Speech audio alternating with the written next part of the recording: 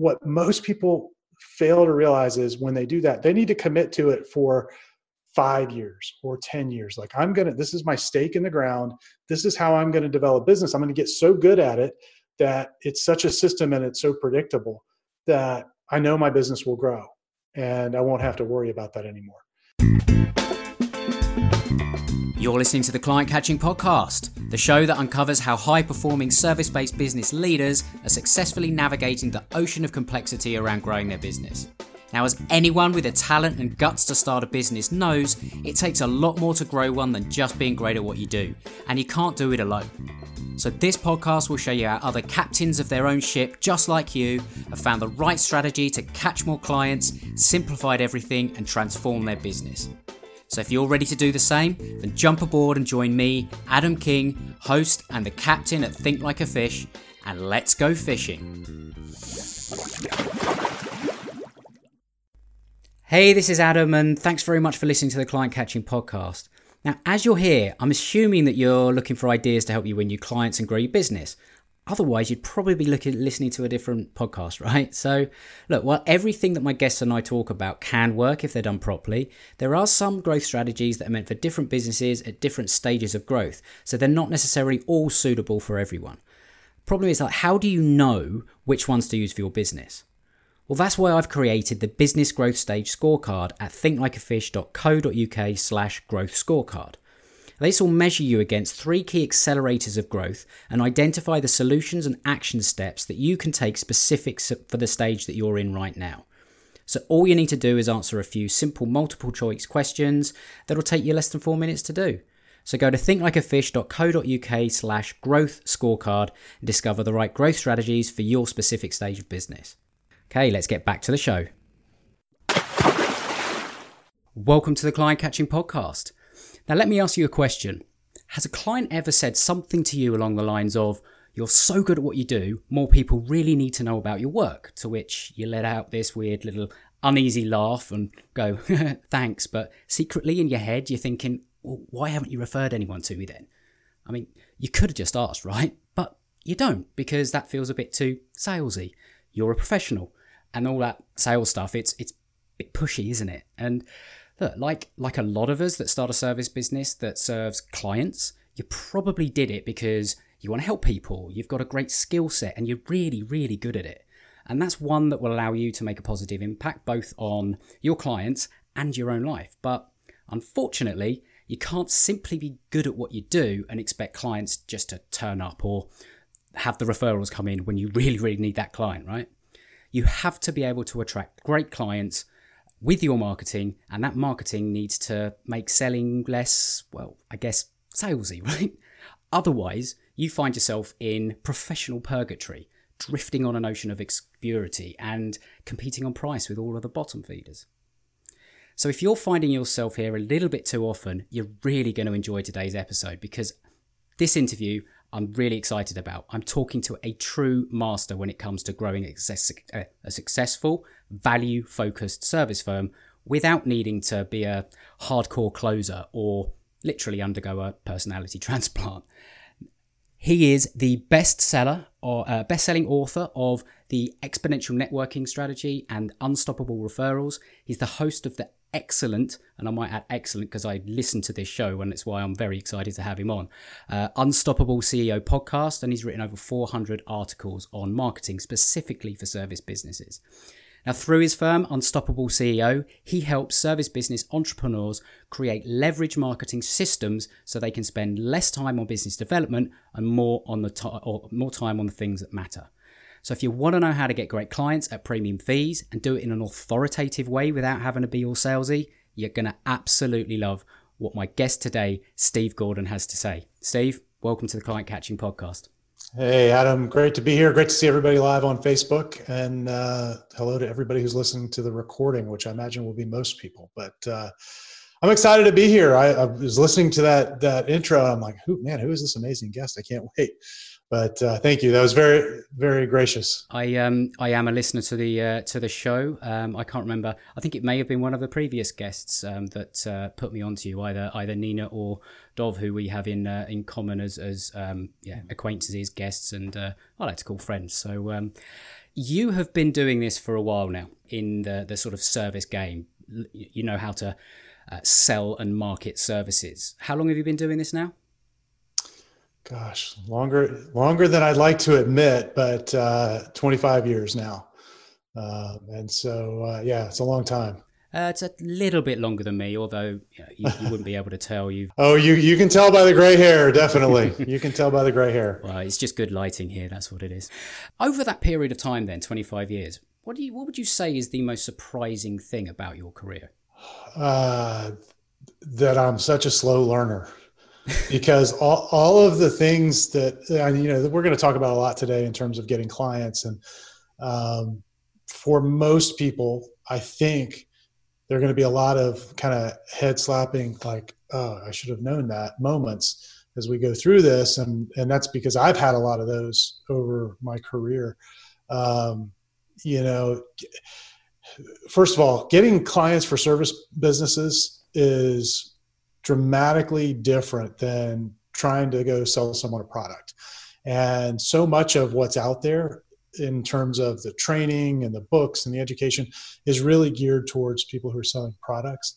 And it's really different when, you are the salesperson and then you make the sale and you got to go run in the phone booth, put on your Superman cape and come out as the super consultant, and advise your client to go do something and make a difficult decision. And it's very hard to make that transition and then fulfill all the other roles that you have in the business. So it's just a different animal. And I think the surprise for me was in how ineffective a lot of the stuff that I read early on in my career was at actually getting clients. And the stuff that works was stuff that I kind of already knew.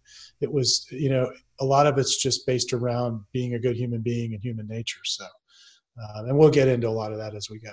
Yeah, it's amazing how an awful lot of common sense applies to specifically serving clients and marketing, selling, a client-led business. And yet, for some reason, when it comes to, right, I've got to figure out how to sell and market it, you become almost a completely different person.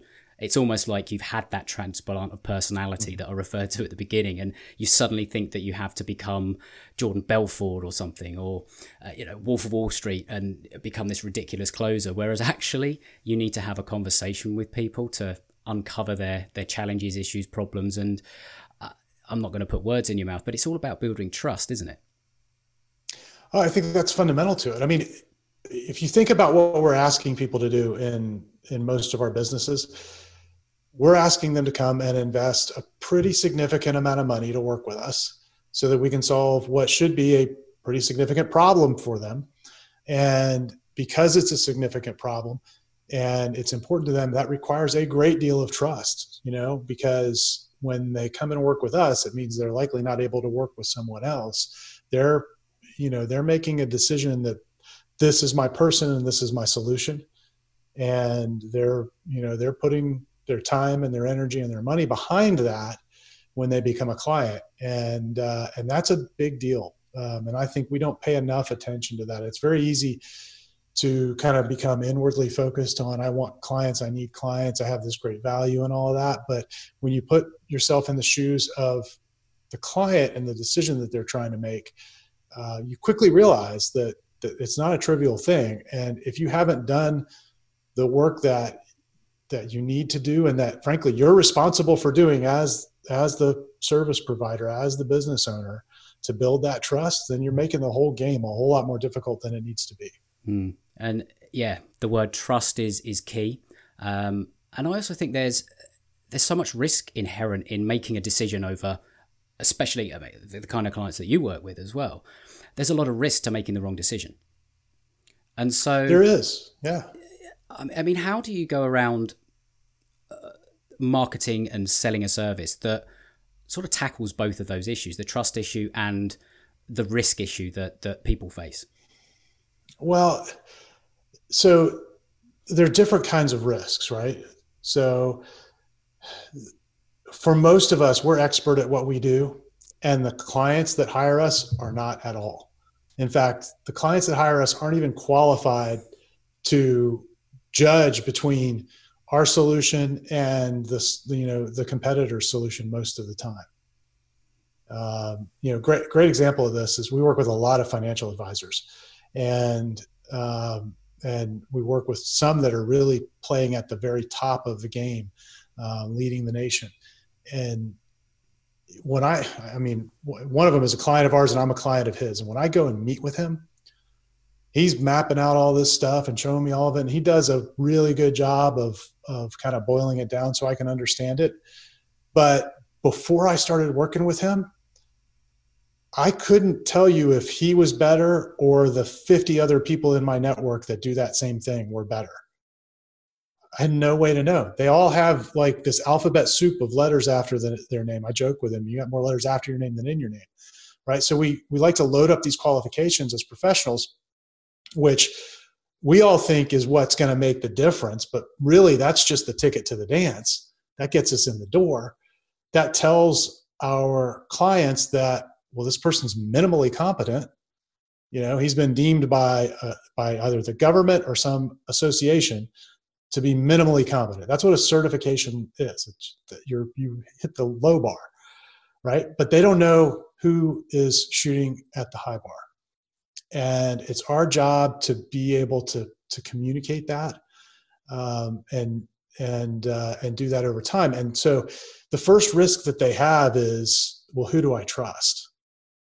And how do I tell? Because I don't know enough about the technical workings of what they're going to do for me to be able to judge. So now it comes down to silly things like personality. Do I like them? Do they put forth the right image? Do they seem to have authority? So, and whether or not we all agree with, that the decision-making kind of going that route, that's the reality of it. Yeah, well, because as you say, it's different, isn't it, to right. Selling a product. And as much as we like to think that we've evolved beyond certain things, we are still emotional animals, and we do not make every decision based on logic, which is why that price of entry, well, I've got more letters after my name. That means more clients should be coming my way. It doesn't always work like that. Being great at what you do isn't enough. You have to actually demonstrate and also connect. And so how would you sort of go around it? What's your go-to approach to building that trust and actually showing and demonstrating that authority that reduces that risk? Well, nobody's going to like my answer. Okay. Nobody likes this answer. It's just the part of the world we live in today. But the answer to it is time. Right. And that's kind of the forgotten factor in marketing and in sales, really, is that it does actually take time to build a relationship with another human being, whether you're doing it one-on-one or at scale. And we like to shortcut and do things to try and shortcut that time. And that's a very unnatural thing to do. Okay. And that's where you get into high pressure tactics, and you need to be, always be closing. And do you have the perfect script that, that has that turn of phrase that makes the prospect make the decision and see the error in their ways? I mean, those are all great things, I guess, but well, for you as a business, well, yeah, but most of the clients we work with don't want to put that much time and effort into the selling process, and they don't want to feel slimy about it, for sure. And so the way that you get around that is you account for the time, and you build that into your process. And so I think that's a change in mindset that people have to have, that when I get a lead or a referral now, that they may not mature into a client for 3 months or 6 months or 9 months or 5 years. And I've got to build my business so that it accounts for all of those time horizons, because I'm going to invest in creating that prospect, creating that lead. If I'm going to make that investment, why would I waste it and not have a process in place to be there when they're ready to do business? And if I do enough of that, if I generate enough of those leads and I have a process in place that will stay in front of them and nurture a relationship, develop a relationship, show them that I am the authority, and frankly, just be the last one standing. I mean, that's what it often comes down to, is that most businesses are so bad at follow-up that the ones who really reap the rewards are the ones who build these systems, and they're just the last one standing. Yeah, there's a lot to be said for persistence. Absolutely. In fact, you can't see it, but I have a quote on my wall, and it's my favorite quote. It's actually on the about page of our website, but it's from Calvin Coolidge, who was the 30th president of the United States. And it, effectively says that nothing in the world beats persistence. Talent will not, education will not, wealth will not. Nothing beats persistence. And there is no truer statement in business and in marketing and sales. And so you've got to have a process to do that. Now, the other end of that is you also have to have a system that brings people into your world. And so you've got to have those two things kind of working together. But once you have them, you really become unbeatable. And it's fun to watch when people get it, Yeah, because I kind of liken it to wherever you are now, whatever results you're seeing, whether you're marketing or you're selling or whatever it is, the results you're seeing, it's a combination and an accumulation of all of the effort, time, money, resources that you've invested into how you go out and well, I say start conversations. And then, if you've got the systems that sort of go there to back up, but all of those things that you've done over the last week, month, year, 2 years, longer, in order to open up those potential client opportunities. But if those have been inconsistent, your results are going to be inconsistent. And if your results are inconsistent, the number of clients you're going to get, they're inconsistent, and also your results are going to be inconsistent. So I think, persistence and consistency are key. And that's why I know the system that you use is incredibly effective in this regard. But even if it's not the sort of system that you use, having a system for the way that you go about your marketing it's crucial, especially in today's age of crazy technology and so much information coming at us at a million miles an hour, where we just a confused mind says no, and it's hard to stand out. So what is that system? I know I've sort of hinted at it, but do you want to go through the one that you use? Well, so we use a few different things. So I look at what we do as when we work with a client, we're usually installing the foundation that they need for business development. And often that's all that they ever need is just the foundation. So that starts with understanding and having clarity around who you're trying to win as a client. We call it the ideal client. And without that clear understanding of who they are and the problems that they face and what the appropriate solutions are, what the consequences to those problems are that really have a negative impact on them, without understanding that, then it's really hard to market to anyone and be effective. So we start there, okay? And then building on top of that, you really need three systems. And so we break it down into three things. So on the front end of it, we call it the attention getting ladder. And we can talk about some specifics about how we do that through referral and how we're using podcasts now to do it. So that's the first piece. And the second piece is a never-ending follow-up system. And that's that system that sort of holds and nurtures and educates prospects for as long as it takes, and does it in a way that's scalable, that's leveraged, so that it's just as easy to follow up with one person as it is to 100,000. And then the third system is a way to convert them into your sales pipeline. And so that starts with what we call a pre-sale presentation that is geared to getting them to book an appointment. And then a very simple sales conversation. I'm not a big believer in scripts, but really in asking questions. And we've got a framework that we teach folks for that. And when you put all three of those pieces in place, you now have really everything that you need. And when you begin to look at your business in terms of, or your business development in terms of those three pieces, you can now, you have it broken down to a system, so you can look at, well, if I improve my lead generation over here on the attention getting louder, I get more attention. That's going to lead to more people being in my never-ending follow-up.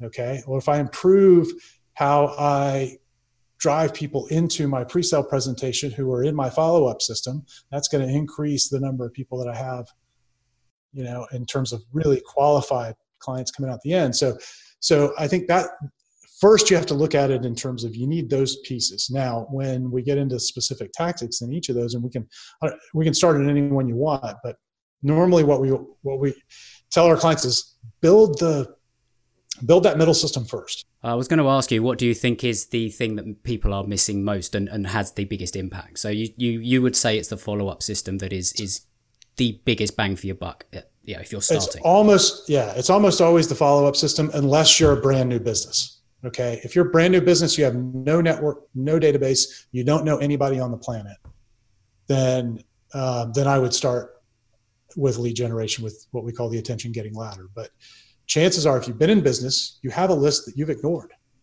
You have prospects that didn't convert earlier this year, last year, the year before. You have past clients that could become repeat clients. You have people in your network that could refer, but you're not communicating with them. And so often there's low-hanging fruit right there. And so I think that's the place to start. So to get that follow-up going. Now, that's one of the ways we use, if we want to talk about a tactic that's very, very effective right now, it's one of the ways we use a podcast. Because, so going back pre-internet, we would do a newsletter, right? And those were hard work. You had to write it, and then you had to send it out to a printer and get it in the mail, and it cost money, and lots of people didn't want to do it because it cost money. And then we moved into the internet world, and we could do it with email. Well, email is basically free, except that you still had to write it. And most business owners aren't writers. So now we have podcasts where all you have to do is show up and have a conversation like this. And I have yet to meet another adult that owns a business that doesn't know how to hold a conversation. Well, you have them every day, don't you? So you know how to have a conversation. It just makes sense. Yeah. And because I find it, having this podcast it's been a complete game changer for me. Number one, because I'm a natural introvert, sometimes painfully shy. I've been on that journey, and that's why I think that growing a business is as much growing your personal, the personal growth that goes with it. Doing these lives, being in front of a video camera, it's uncomfortable for me, still is, but I push through it. But anyone can have a conversation with someone and produce a lot of content and valuable content that they can use for a long, long time in all sorts of follow-up. And there's so much you can do with it. But, this conversation will take us, well, depends how long we nerd out on this stuff, but, between half an hour and 45 minutes. That's your commitment. And that's why I think it's a great way of doing that. Well, and let's take it a step further. So with that same 30 or 45 minute interview, not only are you getting great content that will help you follow up with all the people that are already in your world, but if you do it strategically, in other words, you think about the people that you're inviting to be a guest, they should fall into one of two categories. They should either be a potential client that you would have an otherwise difficult time getting into, or they should be a center of influence or a referral partner, you might call them, who will then share that interview as a first and initial referral, but also someone you want to build a relationship with where you can do other things with them to cross promote in the future. And so if you are focused on interviewing those two types of people, you now also, have this great lead generation or referral creation tool in this podcast. And so you get a lot of bang for your buck in terms of time invested and effort invested. Well, absolutely. It solves, doesn't it? It solves some of the biggest challenges that you have as a service business when it comes to marketing.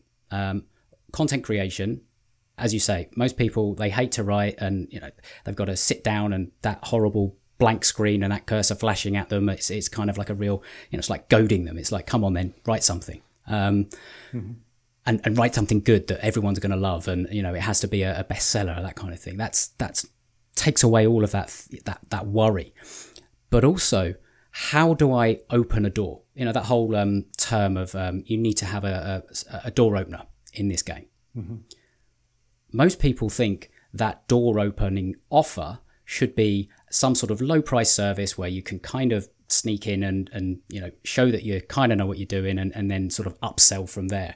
And that's part of the probably what you referred to earlier around the kind of advice that people have been given around marketing that doesn't necessarily fit the whole service business model.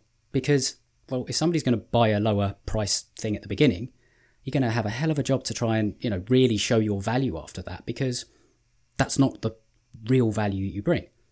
Having a podcast, that opens the door, conversations with very hard to reach decision makers at times that wouldn't necessarily have picked up the phone or had a conversation with you if you were just going, hey, would you like to buy this for a couple of £100 while I, infiltrate your business and try and sort of get in that way. It's a very, very effective way of doing it. So, coming on then to sort of using that podcast and then obviously distributing the content, and how do you then approach it if you have, say, an ideal client that has said, yes, I'm going to come on the podcast? I'm assuming that you don't, at the end of the podcast or at the beginning of the podcast, suddenly go, right, so this is what I do, and do you want to buy it? I'm assuming that's not the way you go about it. No, that's exactly how we do it. No, I'm just kidding. It's like Helen of Troy and all that kind of thing. Yeah. Where you sneak in while they're sleeping and come out hard fighting or hard pitching. No, sales is all about figuring out where someone else is going in the future and figuring out whether or not you can add value to them in the future. Okay. In everything that we do, that's what it's all about. You're adding value by removing a problem. You're adding value by helping them capture an opportunity that they couldn't get to otherwise. And so for you to be able to sell effectively, you need to know where they're going to be in the future, what their goals are. So you've had a podcast interview. You get to the end of the interview. You've just listened to this other business owner share all of their expertise for 30 or 40 minutes. Pretty easy to then say, wow, I really learned a lot about what you do. I had no idea. Tell me, where do you see yourself in 3 years? Where do you see the business in 3 years? What are your big goals? And then just be quiet. And then they'll tell you. Okay. And you then, as you're listening to that, you're going to be able to do a couple of things in response, because you have a podcast, you're interviewing lots of people, probably lots of influential people. You're going to be able to go, that's really interesting. I think I probably know some people. I interview all kinds of people on this podcast, and I've got a network that's growing. I think there are probably some people who could help you achieve that I would love to connect you with. And, I don't know if it'll go anywhere or not, but at least you could know them and maybe it'll help. And I have a couple of ideas. I like to think about it a little bit. What if we got together in a week and we spent maybe 30 minutes and I'll come back with a list of people that I think you should connect with and some ideas that I think will help you get there faster. I wouldn't say no to that. Of course not, because you're offering to help them, right? Yeah. Which is what sales really is if I believe sales is a noble thing, right? But the way most people go about it is so out of sync with what I think the reality of it is. So if you're truly doing a good job selling, you're serving that person. And how do you serve them? Well, you find out what it is they're trying to achieve and you help them achieve that in some way. I think the best definition I've ever heard about sales comes from, I think, one of your mentors, Dan Sullivan. Yeah. And I'm going to butcher his quote, and maybe you'll remember it and be able to correct me. But it's something along the lines of, sales is simply showing another person that they have a better, bigger, more exciting future by following the path that you take, or by following a solution that you offer, than if they didn't. Essentially, yeah. Something like that. That's essentially it. Yeah. And I believe in that wholeheartedly. If I look back at all of the times when we've just been able to work with amazing clients, it's because we approached it that way. If I go back and look at all the times that we got nightmare clients, it was because we were out of sync with that. We sold someone on becoming a client. And, and so it's not only better for them, it's better for us, better for our business. And so if you can get that, get them to open up about their future and truly come back with ideas, when I have that conversation with people, it doesn't always end up, in an opportunity for me to help them, in terms of, doing business with them. But I can always come back with connections, and I can always come back with ideas. And more often than not, one of those ideas is going to be one where I can see an opportunity where I could help them get there more quickly if they worked with us, if we collaborated. Yeah, what I love about that approach is you're actually not seeing it as someone is in front of you there just to obviously sell to. You're kind of seeing that person as a gateway to mutual opportunity, because absolutely, you have no idea who that person knows. They have no idea who you know that could have a mutual benefit to being connected or some way, shape or form, or however that works. And so if you approach, I think you covered it a little bit at the beginning, it's like if you go into that and thinking that you have to be this crazy salesperson, and you go into it with that mindset, then if you sell them, you then have to switch that role to become the trusted advisor. That's first of all hard to do. But second of all, if you did that, yes, you're going to have a hard client relationship, but you also shut the door on all of that potential opportunity that exists behind it, because that person's walking away feeling a bit icky and a bit uncomfortable by the experience. And that's why, that's why I think I've been so sort of drawn towards the way that you approach marketing specifically for service businesses, because I don't hear a lot of people talking about it in this way. So when it comes to having influencers or potential or authority figures or something like that, how does that then benefit you as the person that's running the podcast as the service business? How would you then work that? What would you do with that? Well, I have the same conversation. I want to find out where they're going to go, where they're going to be in 3 years or 2 years or whatever it is, and understand that, and then look for opportunities where I can come in and offer value to their network. Okay. So I want referrals, right, from somebody like that. But I got to understand they have a business to run. They've got all of their own priorities. So unless I figure out how to make myself so valuable that I'm a priority, or that I'm helping them achieve one of their priorities, by allowing me to come in and add that value, then I have no shot at referrals. I'm just begging. And I don't like to be in a position of begging. So, we'll look for opportunities, in our business, we look for opportunities where we can do webinars for their audience or for their network. And, I've done them with as few as 10 people, and I've done them with as many as 1,500 people. And I don't really care, because if it's 10 of the right people, that's a good use of an hour. Right. And so, we just, this past spring, we had a stretch there where, just a couple of, I think we had 3 podcast guests that agreed to host webinars for us. We generated like 2,600 leads. And that's without spending a single penny on advertising or anything like that. No, it cost us probably about $150, because we send all of our podcast guests this box in the mail, which has a little gift in it and some materials that kind of help them prepare for the podcast. And so, yeah, we spent $150 for all those leads.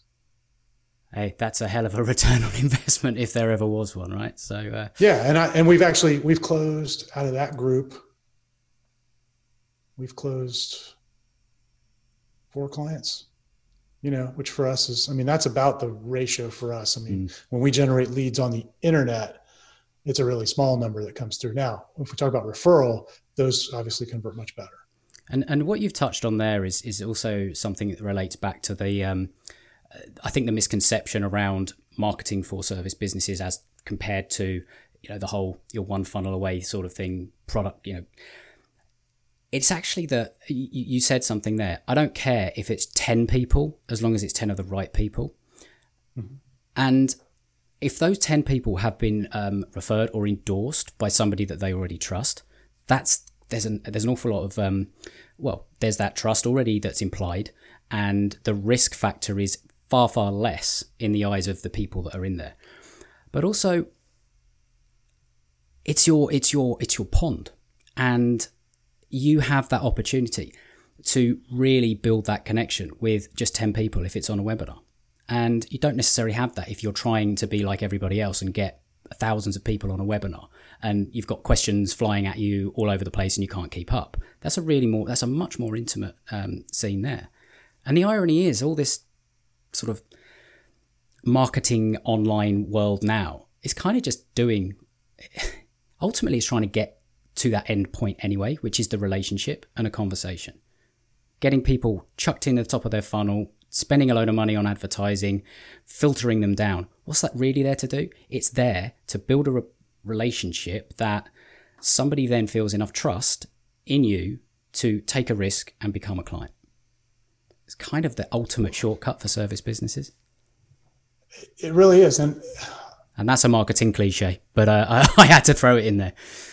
I don't disagree with the kind of your one funnel away thing in principle.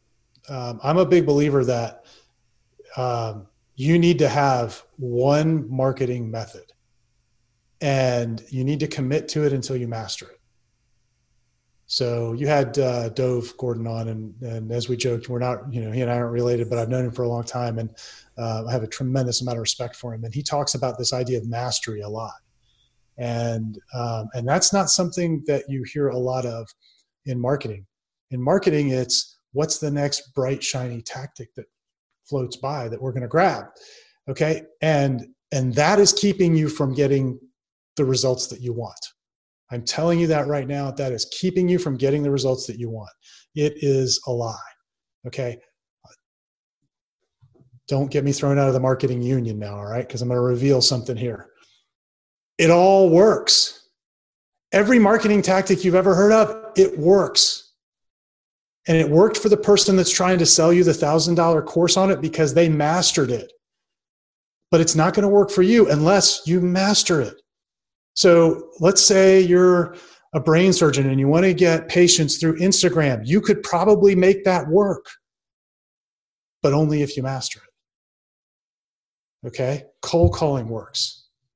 I talked to a financial advisor several years ago, and we didn't take him as a client, but he was in Chicago going around and literally knocking on doors in affluent neighborhoods, selling investments. And he was making close to $200,000 a year, which is not a ton in that industry, but it isn't horrible either. So, it all works. Yeah. But he mastered that. Yeah. He'd been doing it for years. That's the key. So you got to pick one. You got to make a decision. Well, what am I going to do? And what most people fail to realize is when they do that, they need to commit to it for 5 years or 10 years. Like this is my stake in the ground. This is how I'm going to develop business. I'm going to get so good at it that it's such a system and it's so predictable that I know my business will grow and I won't have to worry about that anymore. But when you're doing some LinkedIn posts this week and then you buy the course on, cold email outreach, and you do that for 3 or 4 weeks and you don't get immediate results. So, then you decide you're going to go to the local networking event, but that doesn't work for you, and then you're going to go to the speaking boot camp. You're never going to get anywhere. So whether you look at what we do with referrals and with podcasts and go, that's for me, or you look at somebody else's method, that's great, but pick one, please pick one. And go all in, because, it takes, by the way, I think you and I would be both in that same circle, having been kicked out, because it's something similar to right. What I say. Like, everything can work, because there are examples of people using pretty much every tactic out there that is doing very well with it. However, as you say, they've mastered it. They have spent, it's taken them 12, 24, 36 months to become that overnight success that you see right in front of you. And they've gone through an awful lot to be able to sort of say, this is the thing that works for me. And it works for them because it suits their personality, it suits their the structure of their day, it suits the way that they run their business. But it doesn't necessarily mean that it suits you. So you have to kind of ask yourself the question, what is going to be the right thing for me? What suits my personality? And then sort of figure out what those tactics are. Start with that strategy piece first. As you say, who is my ideal client? What is my offer? How is that unique and packaged in a way that is going to appeal to that ideal client? What is the message that I am going to use to attract them and also repel the ones that I don't want? And then what is that system, which is essentially a group of tactics that I'm going to use to consistently deliver that message over and over and over again? That's it. Do you find, though, that some people they're kind of fearful of making that choice and going all in? Oh, everybody. I think most business owners are fearful of it, particularly if they don't view themselves as marketing experts. So they look at all of what we do, just like I described, I looked at the financial advisor. They're confused by it all. And I get that. I completely get that. And so they don't know what to do. They feel like they're supposed to know what to do because they own a business, and marketing is a key function, probably the most important function in a business. Peter Drucker said that there are really only, two jobs of a business: marketing and innovation, right? So it's important, and it's kind of foundational. If you want to be successful, you've got to get good at it. But the only way to get good at it is to pick a method and stay with it and be consistent. Because there are a lot of nuances. I was talking with a guy from one of my mastermind groups yesterday, and I've written a book on referrals. I know a thing or two, and he was telling me, "Oh, this is how I've changed the way I've worded my referral conversation, and now I'm getting all the referrals I can handle." And he described it to me. I was like, "Oh my God, that's brilliant! I hadn't thought of that." Mm-hmm. So there's always, I've been focused on this. I wrote the book in 2014. I actually started using the methods that we use with our clients in 2012. So 7 years. We've implemented it with a whole bunch of different businesses, and thought I knew it pretty well. And then I just got opened up to something brand new. Right. So sort of coming onto referrals. And by the way, are you able to just tell us what that sales referral conversation was? Because I'm kind of, again, it's that whole, right, okay, there's a shiny thing that Steve just mentioned. I kind of want to know, or maybe some of the listeners. No.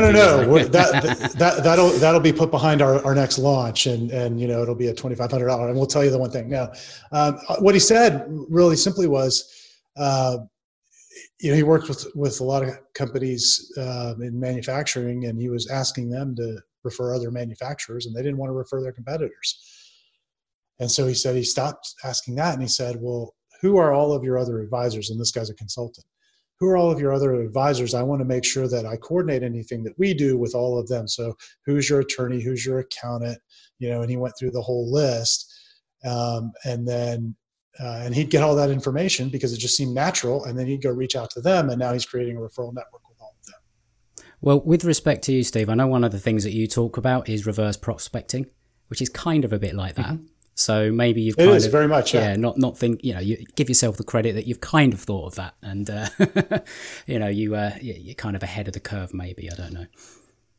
Well, but it's just, again, it's a nuance that as you focus on something, you begin, those little nuanced things will begin to appear to you, and you'll get better and better and better. And I think that's really the whole point.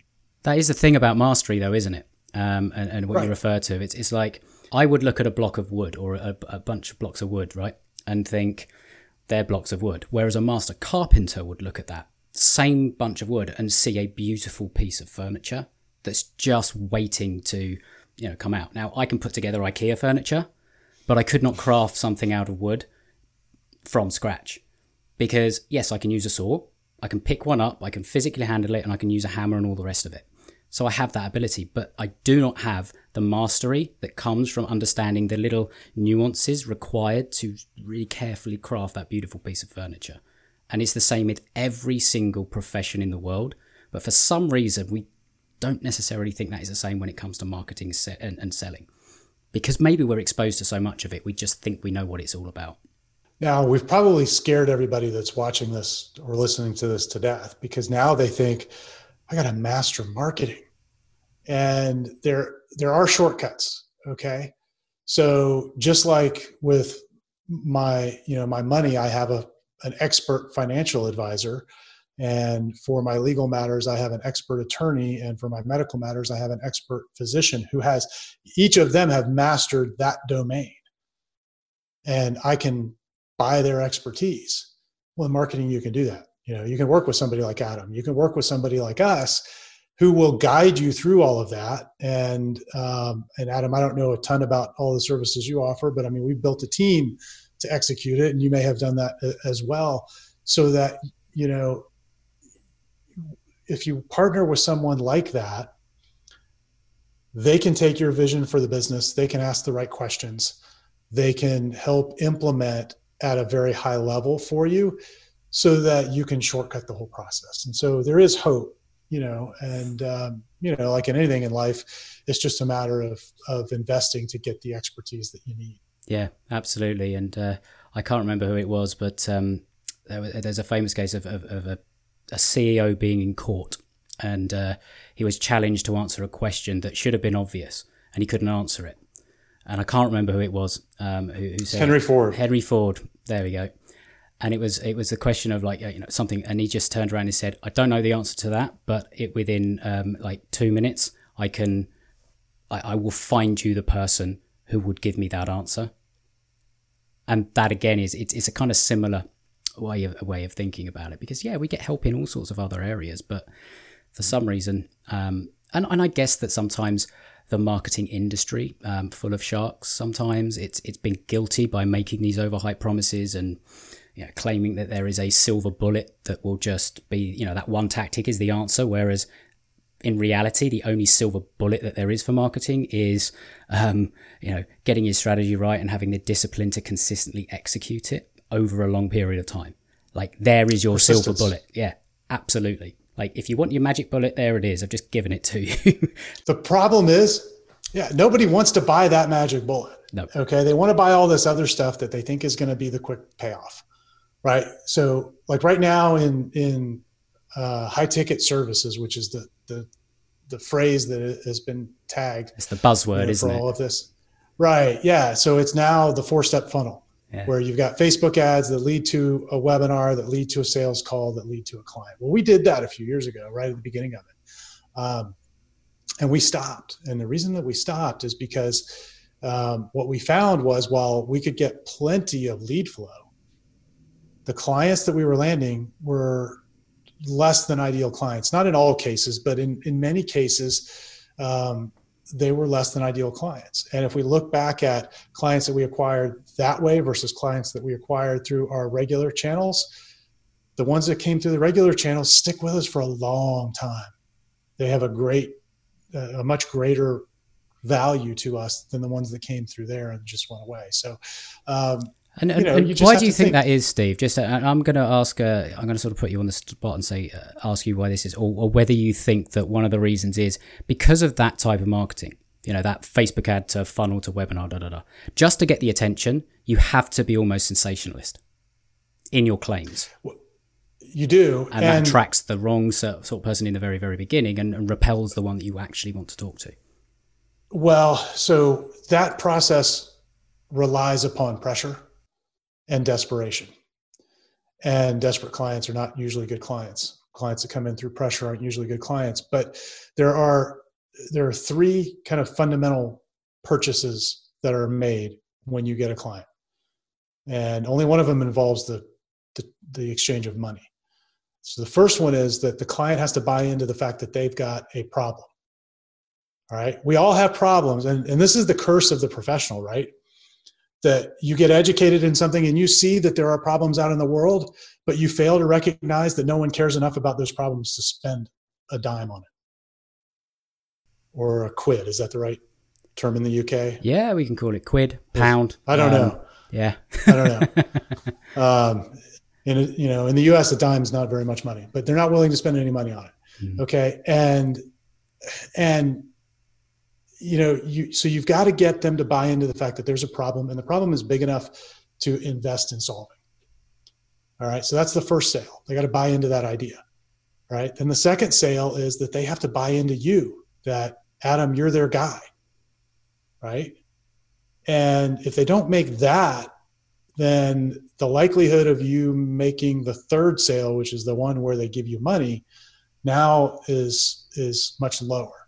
And it requires then that you take them through a process that is fast and generally high pressure. And it's not that I don't like growing quickly, but I like growing quickly and at a pace that brings me really great clients that stay for a long time, because that's how you build an enduring business. So my first company, we had clients that have been with us for 25 years. I mean, we made 8 figures off of one client over the course of that time, but maybe more. Well, yeah, likely more than that. But that's the power and the value in doing this the right way. Yeah, we've all got bills to pay, and we all need, the revenue now and again. But if you do something that brings in the wrong kind of clients, you're going to pay for it in the long term. So I don't know. Do you find a way of kind of balancing that? Let's say someone has just started. Would you necessarily advise that they start a podcast and do what you do, or would you suggest doing something else? Generally not. We have had some clients who are starting a second business and they wanted to use a podcast as a way to go out and do that. And if you're clear on what you're selling and you're confident there's a market for it, then it can work. But the very first thing that you need to do if you're new and starting out is you need to go sell something to somebody as fast as you possibly can. And unfortunately, the only way to do that is to literally get face to face with a lot of prospects. Okay. Because, all of the research tells us that out of every 100, that 50% are never going to buy ever, no matter how good your offer is. Right. So you're going to go talk to 100 and you can cross 50 off the list. You just don't know which 50 yet. All right. Well, out of the rest that remain, maybe, 10% are going to buy in the short term.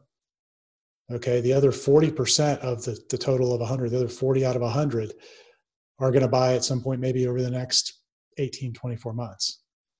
And so you're looking for a very small top of the pyramid group. And the only way to get there is talk to a lot of people. So what I usually will tell people, because we'll get people that'll book a call with me, and I love talking with them, because I hope I give them at least some guidance on what direction to go. But the thing that they haven't solved for yet is, do I have the right offer and do I have the right ideal client?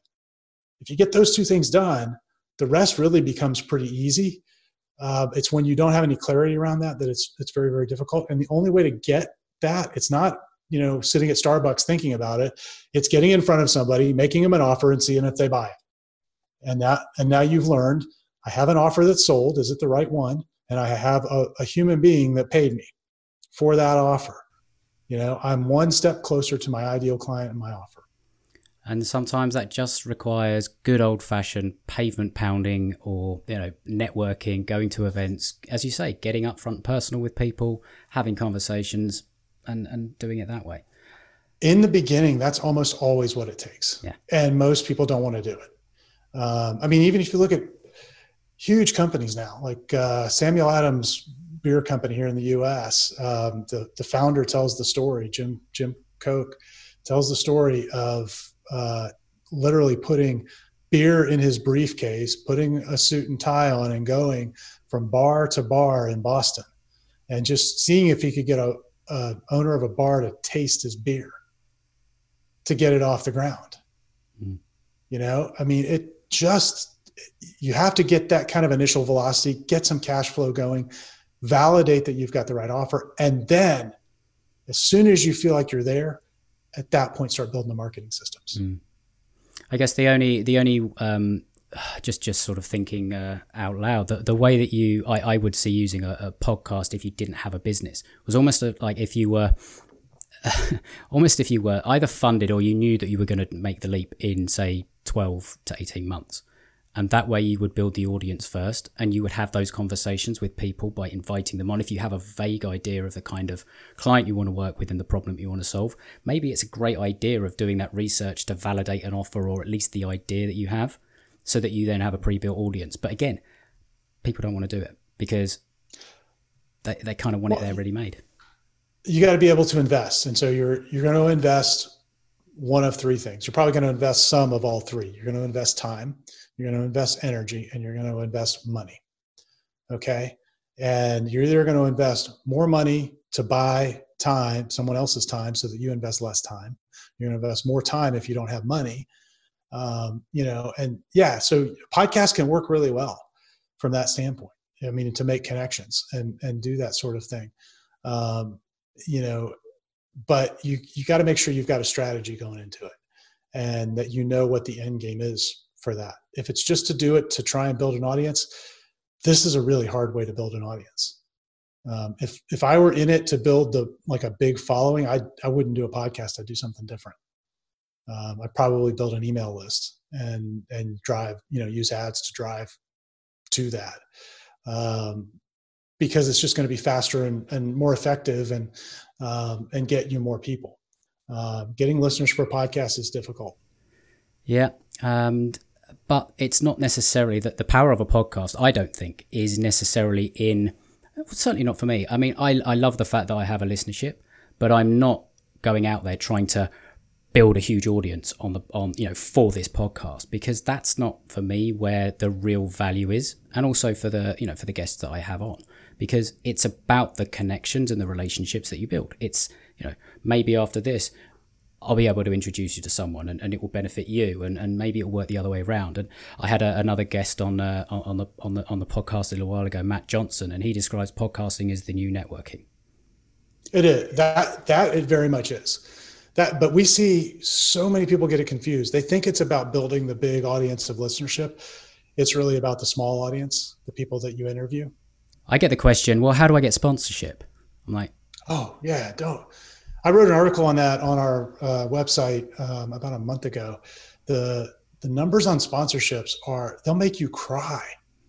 Like, you have to get to the point where you've got 50 to 100,000 listeners to make, barely a six-figure salary out of sponsorships. That's a lot of work. I don't think people understand, to get to that, not listeners, to that many monthly downloads.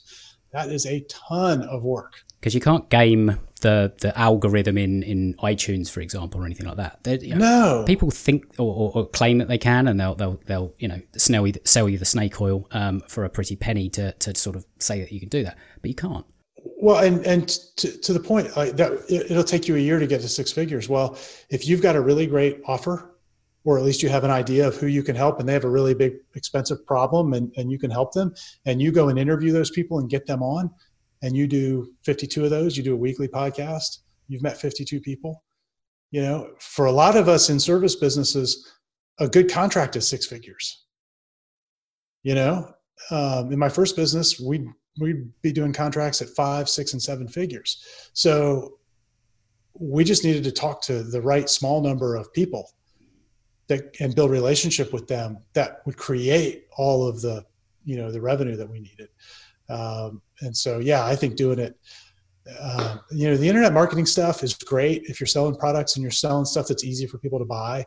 But when you're selling something that is hard for them to understand and is completely intangible, internet marketing is great because you can stay in touch in a scaled way, and you can interact like through a podcast. So if somebody listening to this, it's as if we're having this conversation at a cocktail party or something, and they're standing right over here.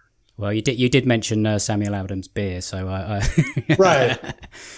I am thinking. Well, where you are, it's probably the right time of day for that. It's still before noon here, but they're having that kind of experience, so they're feeling like they're in this discussion with us, so we can build really deep relationship with somebody who might listen to that if we get the right handful of people to listen to it. So it's useful in that kind of sense. But the idea that I'm going to go get 100,000 people and all of a sudden it's going to create this tremendous consulting, business.